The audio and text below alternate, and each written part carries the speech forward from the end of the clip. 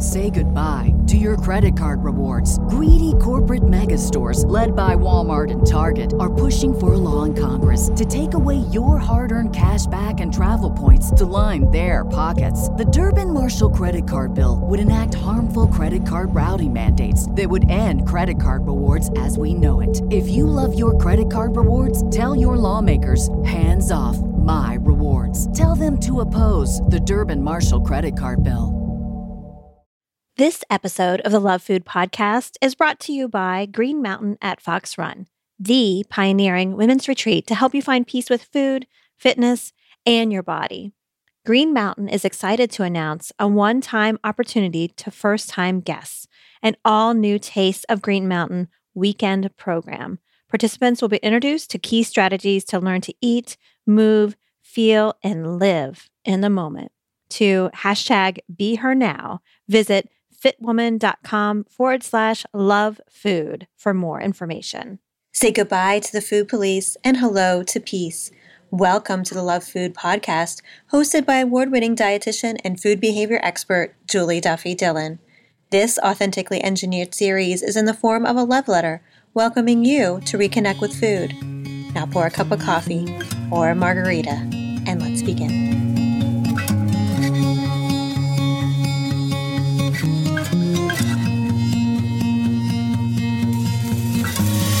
Hi, and welcome to episode 56 of the Love Food Podcast. I am Julie Duffy Dillon, registered dietitian and food peace promoter.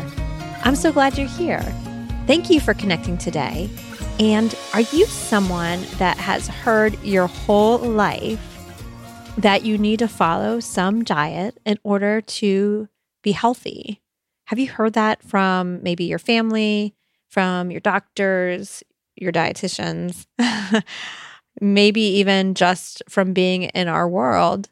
You probably have gotten the gist that we need to stay a certain size and we need to be really examining what we're eating, what we're putting in our mouth in order to stay healthy.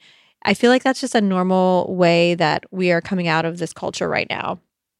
And if you are someone who is deciding to reject diets, you may find that that's really hard to do just because it may feel so wrong, that it goes against now these instincts. And it creates this kind of tension that feels uncomfortable and again, may feel like you're doing it wrong.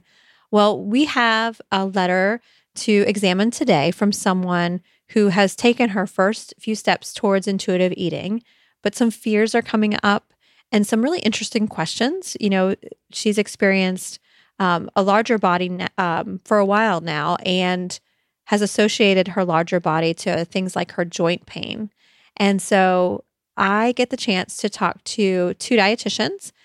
Their names are Joanne and Jonah Soolman. And we get this chance to really dive in on these topics that I think are really important to talk about. We also get a chance to talk about, should someone limit their carbohydrates or a certain food in order to manage a disease? You know, those are things that are really commonly talked about, especially with dietitians. And I think it can be confusing. And I hope we paint a picture that makes it a little bit more clear. So maybe clear as mud. I'm just kidding. No, I think it will be, I hope it'll give you a sense of clarity and, you know, to let you know that sometimes things may feel awkward and different and wrong, but you're probably going in the right direction. So let's go ahead and hear this episode's letter.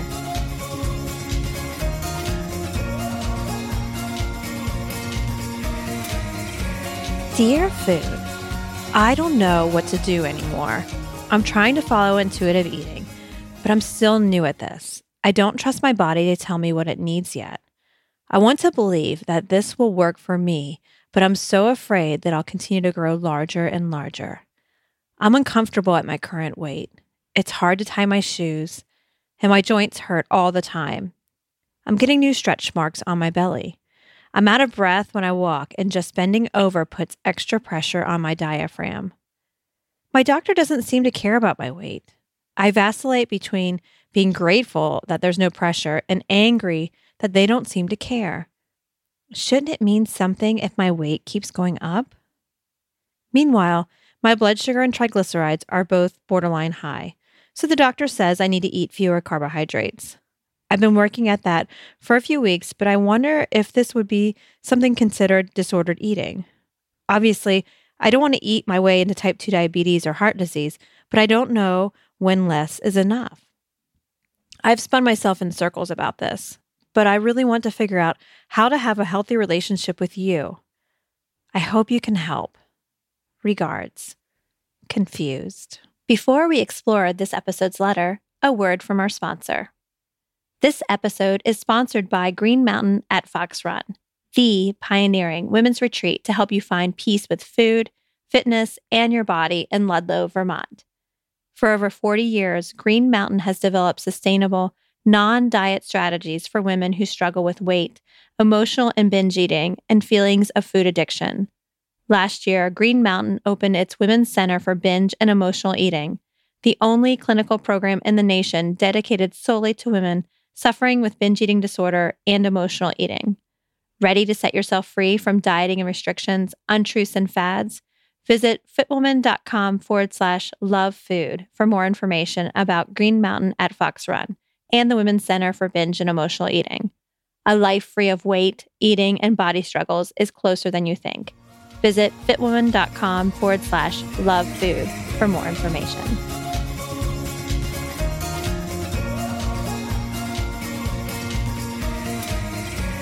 Hey there, Confused. Thanks for writing. I really appreciate it. And in your letter, I am gathering 3 concerns or questions, and I hope I can help. One is you've expressed this fear of continued weight gain with intuitive eating.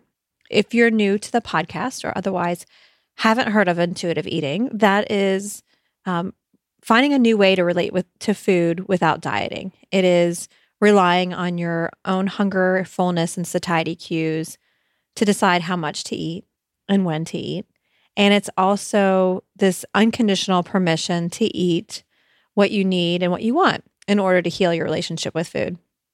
It also includes eating for physical rather than emotional reasons. And if there are emotional reasons, helping to provide a way to meet those needs without food.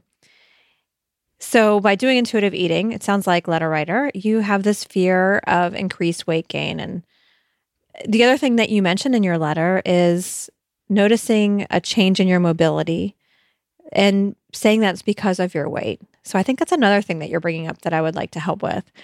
And the last one is something that we dietitians call medical nutrition therapy, or MNT for short. And that's when a person is using food to help manage their disease and to prevent the progression of it.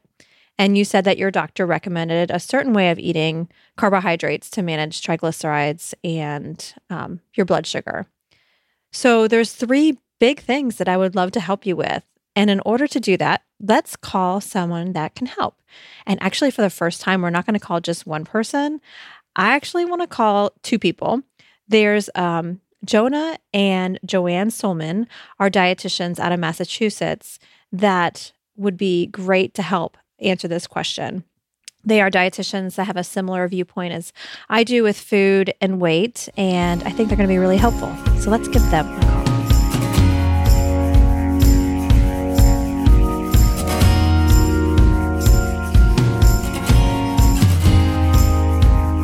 Hello. Hi, Joanne. It's Julie Duffy Dillon. Is Jonah with you? Hi, how's it going? Hi. I am so glad you guys are able to connect with me today to help me with this letter. How are you doing? We're great. Thank you. Thanks for having us. Awesome. Yeah, we're super psyched to be here. Oh, good. Well, I am hoping you can help me with this letter. Did you get a chance to read it? Yes. We read it and we've talked about it a little bit amongst ourselves. Oh, good. Well, I want to catch up with the conversation.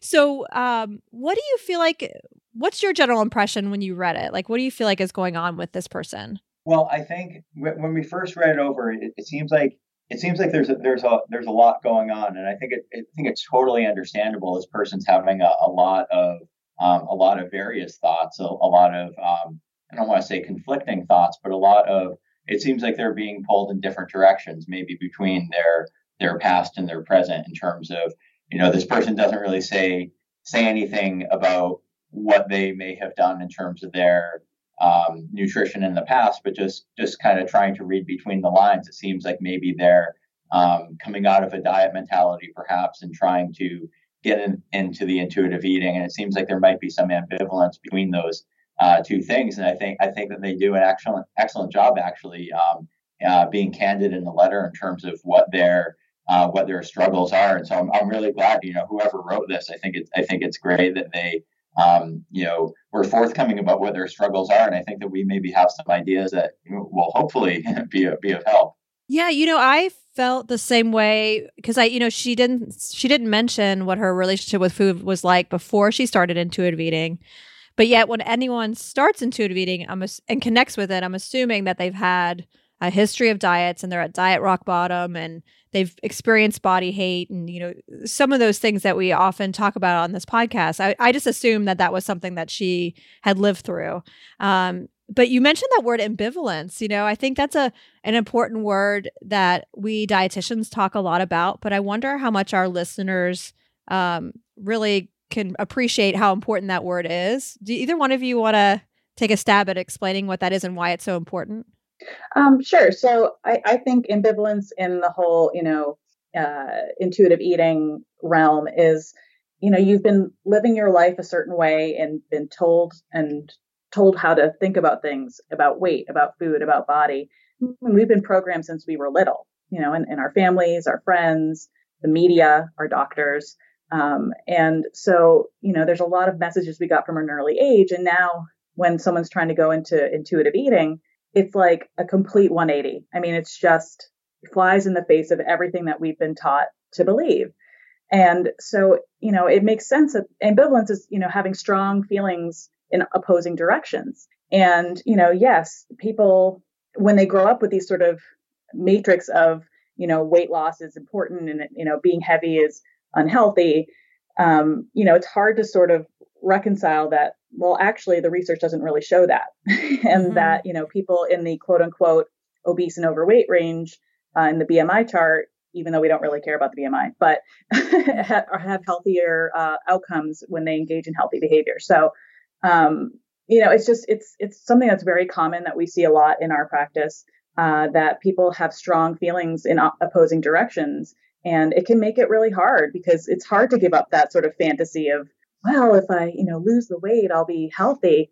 It's really hard when everything in our society tells us that's how it should be. So, yeah, and so it sounds like by recognizing ambivalence, it's going to help empower someone to do the best thing for them, and for this person who wrote the letter, she talked about vacillating between being grateful that her doctors weren't pressuring her and then pissed off that they don't care. And I'm like, that is totally this dichotomy that you're talking about.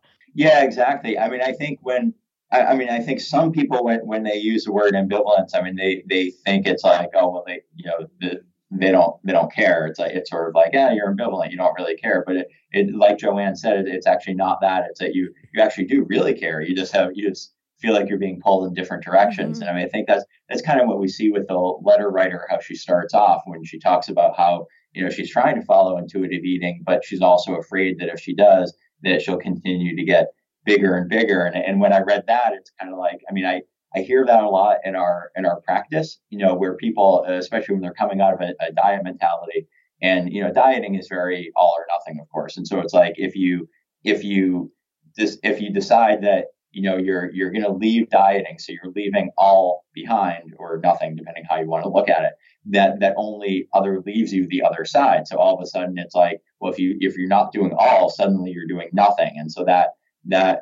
and a lot of people's minds translates to a loss of control, and they feel like, well, it's just going to spiral. But that's not, of course, I mean, all of us know that's not what intuitive eating is. But I mean, I think we can definitely empathize with where the letter writer is coming from in that respect. Mm-hmm. It'll feel like it's more extreme than it is. You're exactly right. It's going to feel like, oh, well, I'm, especially if they have an extensive history of dieting where they've always gone from one diet to the next, and all of a sudden they're not going to do that anymore. I mean, that creates a real void, and it's totally understandable that void would make them very anxious, and they're not really quite sure what to do about it. And And I think it's important for this person to remember too that intuitive eating, I mean, it takes time. I mean, it takes quite a while to rediscover those skills and to redevelop those skills again. And I think it's important for all of us who are going down that road to be patient with ourselves. It's gonna take take a little while.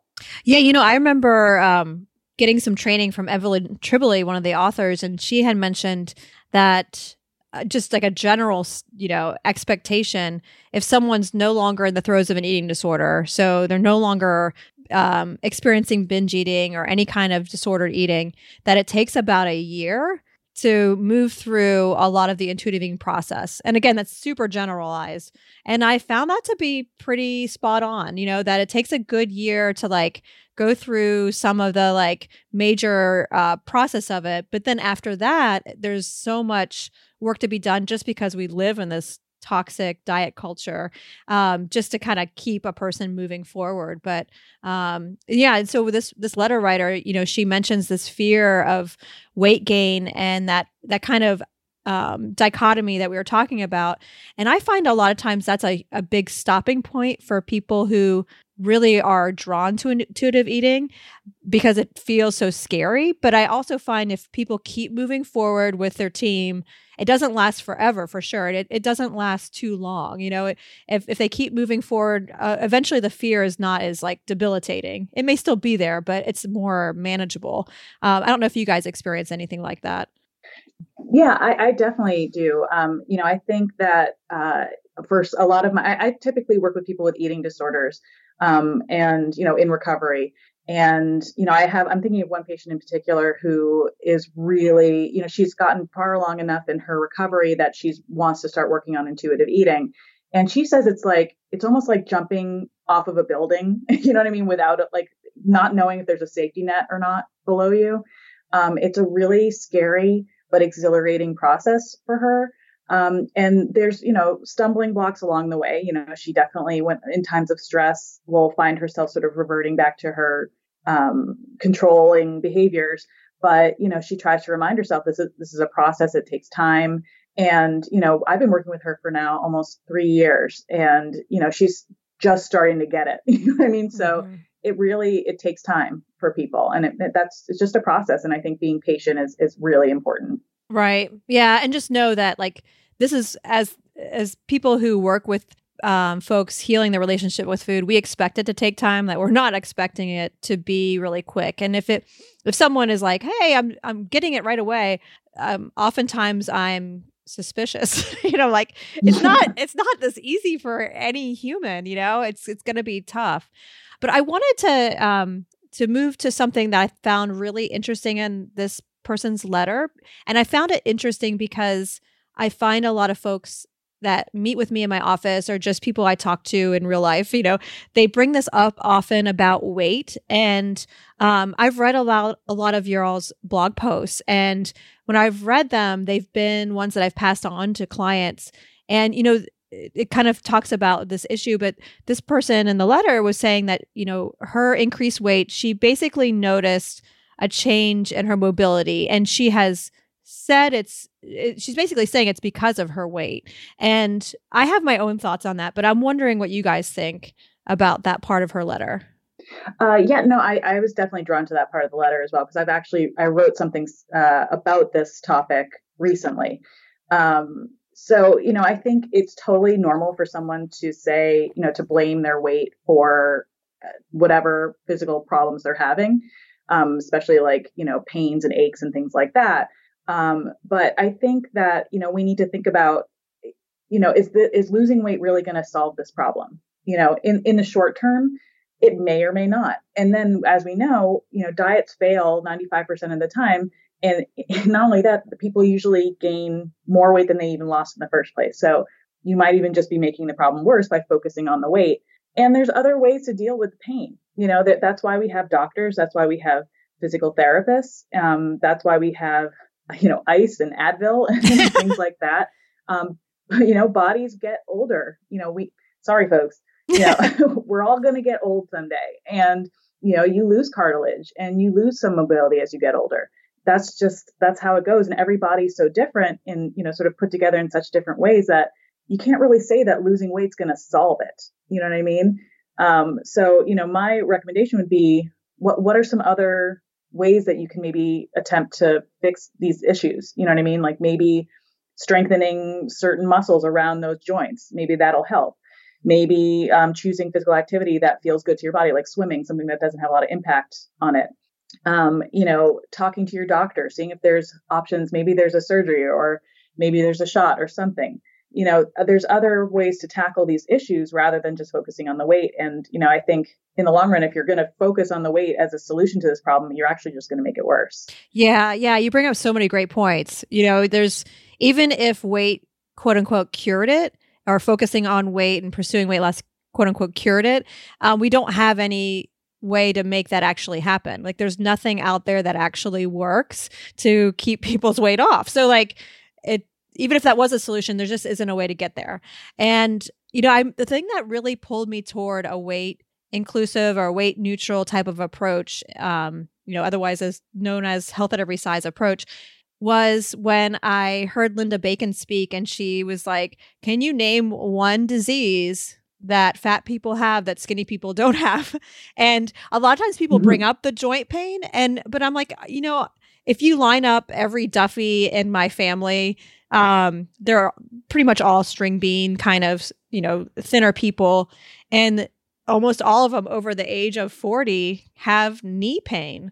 And so I was like, that's a really great example, because, someone has joint pain. A lot of times they'll blame it on their weight, or their doctor may blame it on their weight. But what does a doctor say to someone who's in a smaller body with knee pain? They probably refer them to physical therapy, like you said. And so that's what I would also encourage the letter writer, like, use other things, like you mentioned, Advil and ice, wonderful inventions.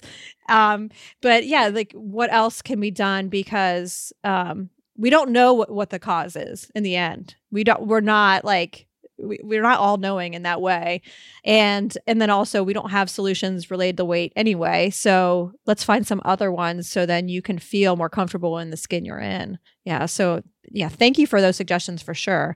And I'm wondering another thing that she brought up too, which I feel like is super important and common. You guys probably hear it in your office as well, but she brings up medical nutrition therapy, right? Like disease management with food, and walking that tightrope of like managing diseases with your food.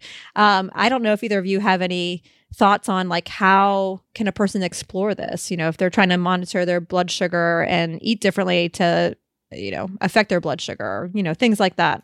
Yeah, that part of the letter stood out to me as well. And I can understand where the person's coming from. I think when I read that paragraph, I was thinking like, okay, well, I can't remember which author it is. It might be Ellen Satter talks about the hierarchy of needs within nutrition, and at the very bottom, it's, you need food, period. Like if you need something to eat, and that's really the basis. And then you go up from there. And then medical nutrition therapy is at the very top. And medical nutrition therapy, for listeners who might not know, sort of like a loose layman's definition might be, sort of trying to how you manage a medical condition through food. What sort of food interventions can you do to try and take care of something? So, for example, if someone has high cholesterol, there might be certain ways that they can eat to try and help their cholesterol. But before you get to that, you have to take care of those lower levels of the pyramid first. And intuitive eating comes more towards the base than it does towards the top. So, something like type 2 diabetes, heart disease, the things that the letter writer raises, it's not like she's saying like, oh, I just got diagnosed with celiac, and she needs to cut out gluten today, or she was just diagnosed with a peanut allergy and she needs to cut out peanuts today. Type 2 diabetes, heart disease, they're serious conditions, of course, but they don't develop overnight. And so the upside of that is that it gives people some time to work on things. So I would encourage them to despite those valid fears, to really go through the process and trying to really develop the intuitive eating skills. And then once someone has that foundation, then the medical nutrition therapy comes into play. And then they can start to make choices based on the particular disease concerns. But I mean, it's like they say in the letter about they're concerned, if they go ahead and say reduce their carbohydrates, is that going to be considered disordered eating? I'm not saying it is or it isn't, but I mean, I think the concern is that if someone tries to skip steps and they go right to medical nutrition therapy, it's very easy for it to come across as a rule, and it just becomes another diet rule, where again, the long-term prognosis there, and there's just a lot more that's wrapped up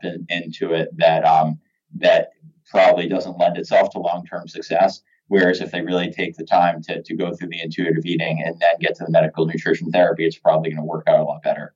Yeah, and I think intuitive eating will sound to so many people as like they're just letting themselves go, because it may not feel the same kind of work, but it's the opposite. It's really this active process of trying to heal. And then I don't know about you guys, but a lot of times when people go through intuitive eating work, where I am, they connect to some innate wisdom that makes a shift in their eating choices. And because intuitive eating is a lot of like what feels good before, during, and after eating. And for some people, they may notice this, like, oh, my carbs are different than they used to be. But it's coming from a place that feels health promoting and promotes connection and not restriction. And that's kind of how I notice it happening, naturally. So I like to point that out to other people too, before they get there. I'm like, it may just work itself out anyway to be like that. Or you may find that your body likes something different to manage things like blood sugar.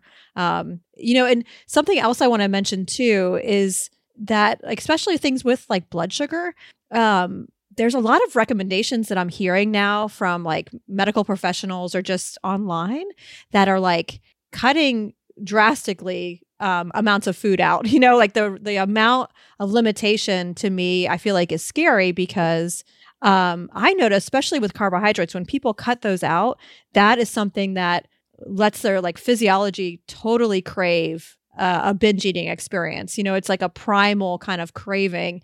And, ages ago, in the first, 10 years as a dietitian, I was a diabetes educator. And the one thing that I noticed is like people who are able to control their blood sugar, it wasn't this like total restriction that quote unquote worked. For them, it was more of just like, a consistency, and that, everyone's consistency was different. And so it didn't need to be this drastic kind of event. And a year or two ago, I got this opportunity to be on a TV show. It was called My Big Fat Fabulous Life. And the woman on there, Whitney, she got diagnosed with prediabetes. And while, on the show, she was in my office and we were talking about it. And she kept saying that she was afraid that the next food, like high sugar food or Starbucks drink or something, would take her to diabetes. Like almost like a person was one bite away. And I'm like, it doesn't work like that. Our body doesn't have that kind of simplistic thing. It's more of a gradual evolution. And so when we think in those black and white terms, it sets so many people up to binge and restrict, which will make diabetes worse. That can do it.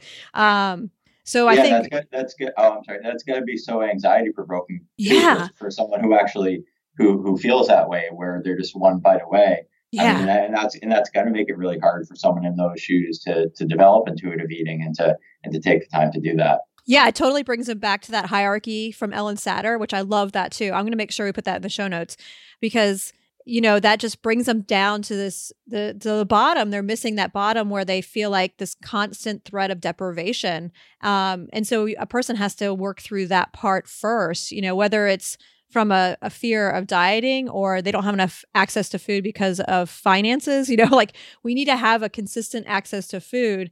And so when a person does think, oh gosh, the next thing I eat could cause me to go into diabetes, it's making it too extreme, it's too threatening. So then it's going to set them up to not have this kind of competent, healthy relationship with food. So that's excellent. Do you guys have anything that you would like to add to our Food Peace syllabus? And if you're new to the podcast, the Food Peace syllabus is this document that I create every season for the episodes, and it has books and blog posts, podcasts, anything that can further help cultivate a healthy relationship with food.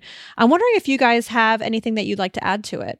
One of my favorite books is Beyond a Shadow of a Diet. And it was written for practitioners, not patients. But I've actually found that a lot of patients have benefited from it, because it gets, it might not be the very first book that I give to somebody, and I certainly wouldn't give it to everybody. But for people who are looking more into they want to learn more about the why, as opposed to just like the how and the why, who really, really want to understand why we're going about the non-diet approach, why we're doing something, say like, the stocking technique, for example, which I know we haven't even talked about today, but, who really want to understand, what is the rationale for something like that? It's a really dense book, but I found that the people who go through it get a lot out of it. And so that's one of my favorites. Cool. I like that one. And I don't think we've had that on the food piece syllabus for either season yet. So excellent. I look forward to that. And I think, so many people I work with, they are very intelligent. Like, so something like that book would be spot on because it's going to give more of the nitty gritty and the more of the why. Like, we do have a method to this. It's not just this like madness of like, just eat whatever you want. It's really, we have some solid evidence-based research, and here it is. Exactly. Yeah, exactly. And the other thing is I wanted to add my own sort of suggestion would be the Diet Survivor's Handbook is one of the books that I definitely recommend to people. I think it's really accessible. It's something that explains the principles of intuitive eating and health at every size in a way that's really just sort of relatable. And it has like little sort of lessons or little, the chapters are really short. And I don't know about some of the listeners, but sometimes I get really overwhelmed when something is really long and like has really long chapters. I feel it almost feels like homework. Whereas this, it's just like little bite-sized nuggets of information. And I find it's really been helpful for a lot of my patients. I agree with you about the long chapters. I feel like doing any kind of work with body image and with food, it's something we have to think and like really process. And so whenever I read any of those books, I find myself like reading sentences over and over again. And so, yeah, if the chapters get too long, I end up getting lost and not interested anymore. So that's one of the things I like about the Diet Survivor's Handbook too. So I will put that on there as well. I really appreciate y'all's time. You've been really helpful. And I think you've been able to like point this letter writer into directions that we haven't explored before on the show. So I really appreciate that. Is there a way for people to find out more about your work? Yeah, thanks. And first of all, thanks very much for having us.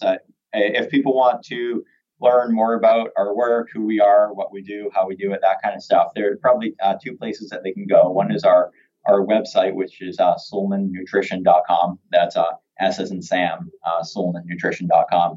And the other one would be our Facebook page, which if they search Facebook for Soolman Nutrition, they'll find that. We tend to be pretty active on Facebook.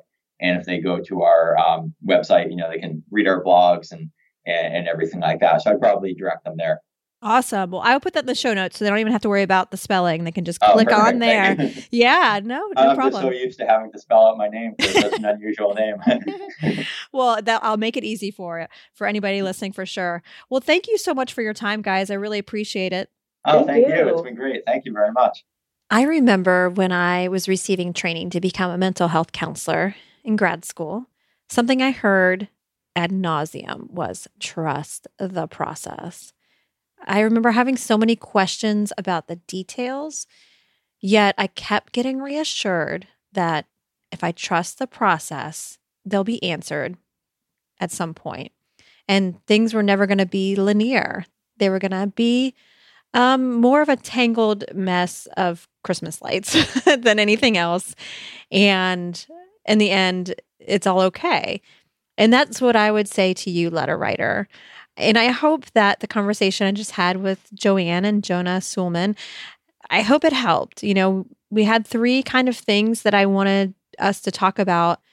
Your fear of more weight gain and the immobility, and also like changing your eating to manage your disease. And I think the thing I got most out of talking to the Soolmans was that if you trust the process of healing, know that you'll get to the point where you'll be able to connect to the tools that you will need you individually will need to promote health. And if we try to jump ahead and get right to restricting something or limiting something, it may not be necessary anyway.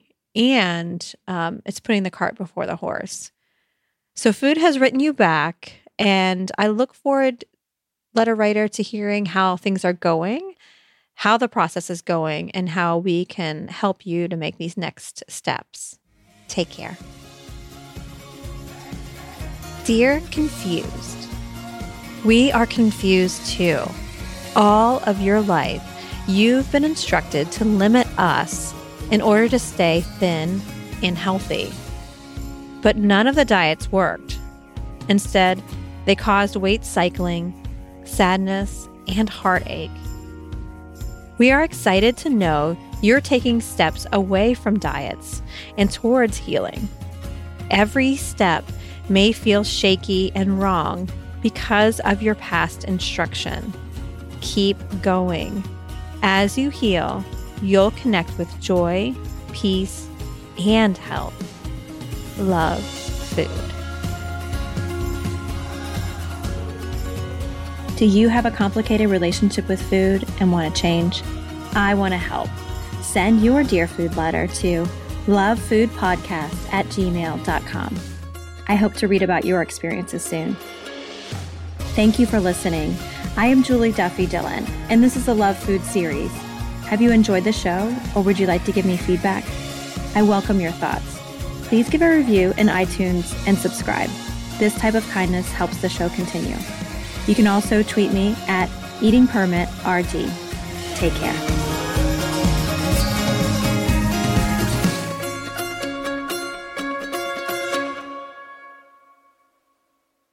At Parker, our purpose is simple.